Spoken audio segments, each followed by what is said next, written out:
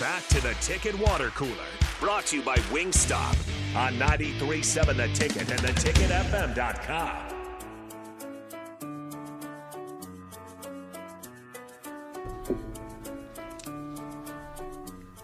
Breaking news out of the NFL today involving a former Husker quarterback. Yeah, Zach Taylor. No, not Zach Taylor. Almost got you there. Is Tanner Lee still in the league? No, it's not Tanner Is he? Lee. No, I don't think so.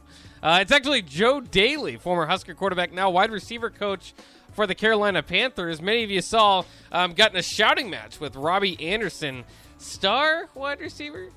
Yeah, Star? definitely. I don't know if he's well, a star. They're star wide Yeah, receiver. one of their best wide receivers. And then Anderson did not return to the ball game. He got sent And back to then the locker room by today. his coach. Yeah, he did. He The got interim sent back. coach was like, "Get out, go." Good. At least Joe Daly's getting some help and love from his coach. Jeez. But Anderson today traded. We don't know the compensation now, but to the Arizona Cardinals.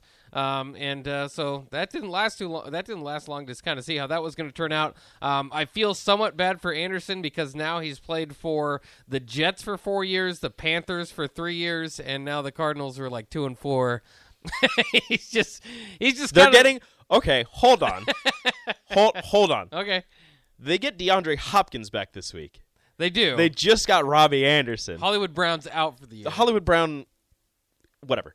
Has to go 1-2 punch. They have Zach Ertz also as a tight end. Yeah.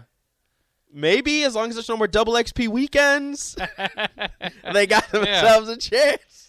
I don't know. It's I think they're the only team in that division that's 2 and 4. Everybody else is 3 and 3. Well, the Niners did just lose to the Falcons, so The NFL's crazy. Like a lot of somehow the Eagles and the Jets are good, and there's a lot of 3 and 3 teams leading their divisions. very right now. confusing. Yeah. I don't know who's good anymore. Anybody can beat anybody any given week. Bailey Zappi's good. Bailey Zappi That's how good, that's yeah. how weird it is.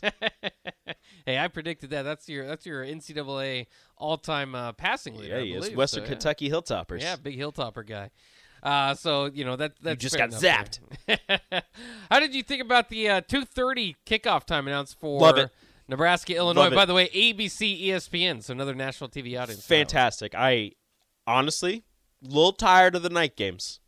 Yeah. A little tired of the night games. That was not like for the rest of the season, but like in a row. Yeah.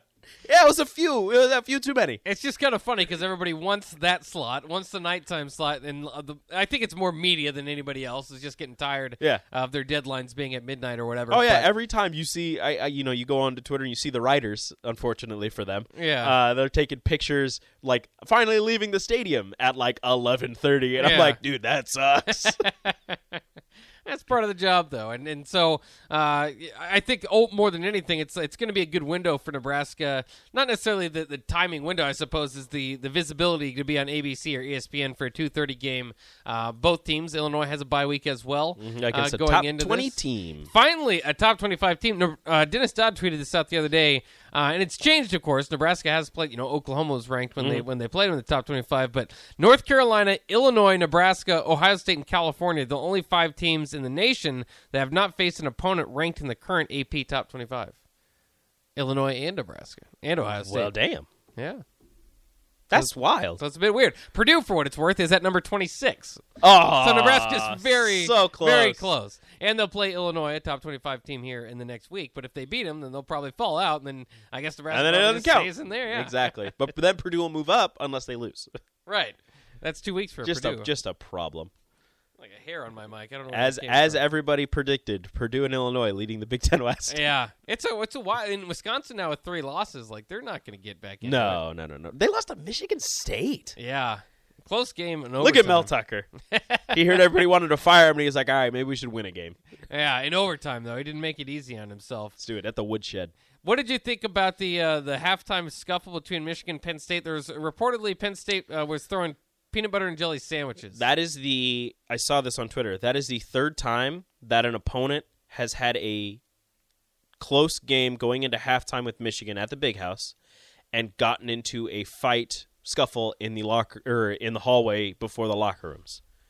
In the previous 2 times, and actually in the previous 3 times, including this one, the other team has lost. Stop fighting Michigan in the hallway. But Michigan, that place is built for that. They come out of the same tunnel. Yep. And there's It's like the smallest. it's like tunnel. 10 feet apart, where one locker room to the next. I've been Stop. in the big house. It was pretty cool. But Stop fighting Michigan in the tunnel. we need Because to make our tunnel like that. Ohio State did that last year. Yeah. You saw what happened. Stop it. Just stop it. Don't do it. You're giving them more ammunition. You're getting them more hyped up. Leave them alone. Walk by them and don't say anything. Maybe it'll throw them off. Yeah, I don't know. I thought that was kind of a fun Don't fun give little Blake story. Corum any more ammunition than he needs. He's already the best running back in the nation. Well, and that's what Nebraska's focus is going to have to turn to, is stopping the run. I know Devin Mockabee and Purdue got over 200 yards, and that's embarrassing Goodness enough on gracious. itself. But it seemed like Nebraska, and I think part of that, and you'd see that with kind of those quick pitches out of the shotgun, is Nebraska was just pinning their ears back in pass rushing because they figured that's how they're going to stop Purdue. Well, they were also so Nebraska's defense was also playing off coverage, so they weren't pressing. So if they didn't go with the quick pitches, they were going with the really quick passes. So it's just out to the flat or the slants. You're playing so far off that you're giving them a free release. They don't have to do anything, and then your pass rush doesn't have any time to get there because he's getting the snap, taking a step or two, and then releasing the ball already. So the defense playing off coverage didn't help in the run game, in the quick pass game, because you're like I just said, you're giving them a free release, and when you can't get to the quarterback when he needs time, you're definitely not going to get to the quarterback when he only needs a 1 or 2 step drop. And what did you think about this? Because I thought this was interesting today. Aiden O'Connell, who threw for 391 yards against Nebraska, as well as Chase Brown, who ran for 180 against Minnesota, they share the Big Ten Offensive Player of the Week honors. Clearly, the best player on offense was Trey Palmer. But do you have to win to get those awards? I think so. They won their games. Think that's fair enough? They won their games. Yeah.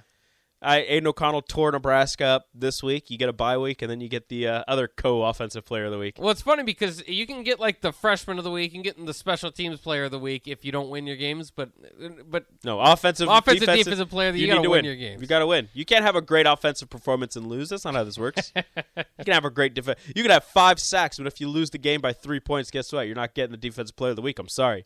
Somebody that had 12 tackles is going to get that. Well, and the Big Ten Network tweeted this out for Trey Palmer. First FBS player this century with 225-plus receiving yards and 50-plus rushing yards in a game. That's pretty impressive. That's not player of the week? No, it's First not. guy this century? Should have been better. Should have won. Maybe he should have had 100 rushing yards. Maybe they would have won. And the other thing that I wanted to hit on before we go out here, I guess we'll take a quick break and get to it, just because we're up against the clock, is the Tennessee-Alabama game. More importantly, I thought that we were done with taking down goalposts, but Nope. Tennessee said, no, we're taking those. And now the university has started a GoFundMe. They don't need that. To replace them. They don't need it, but should they ask for it? It's for the fans. The fans took it. I think it's kind of fair. We'll talk about that coming up next year on the Ticket Water Cooler. You pay for it. On 93.7 The Ticket.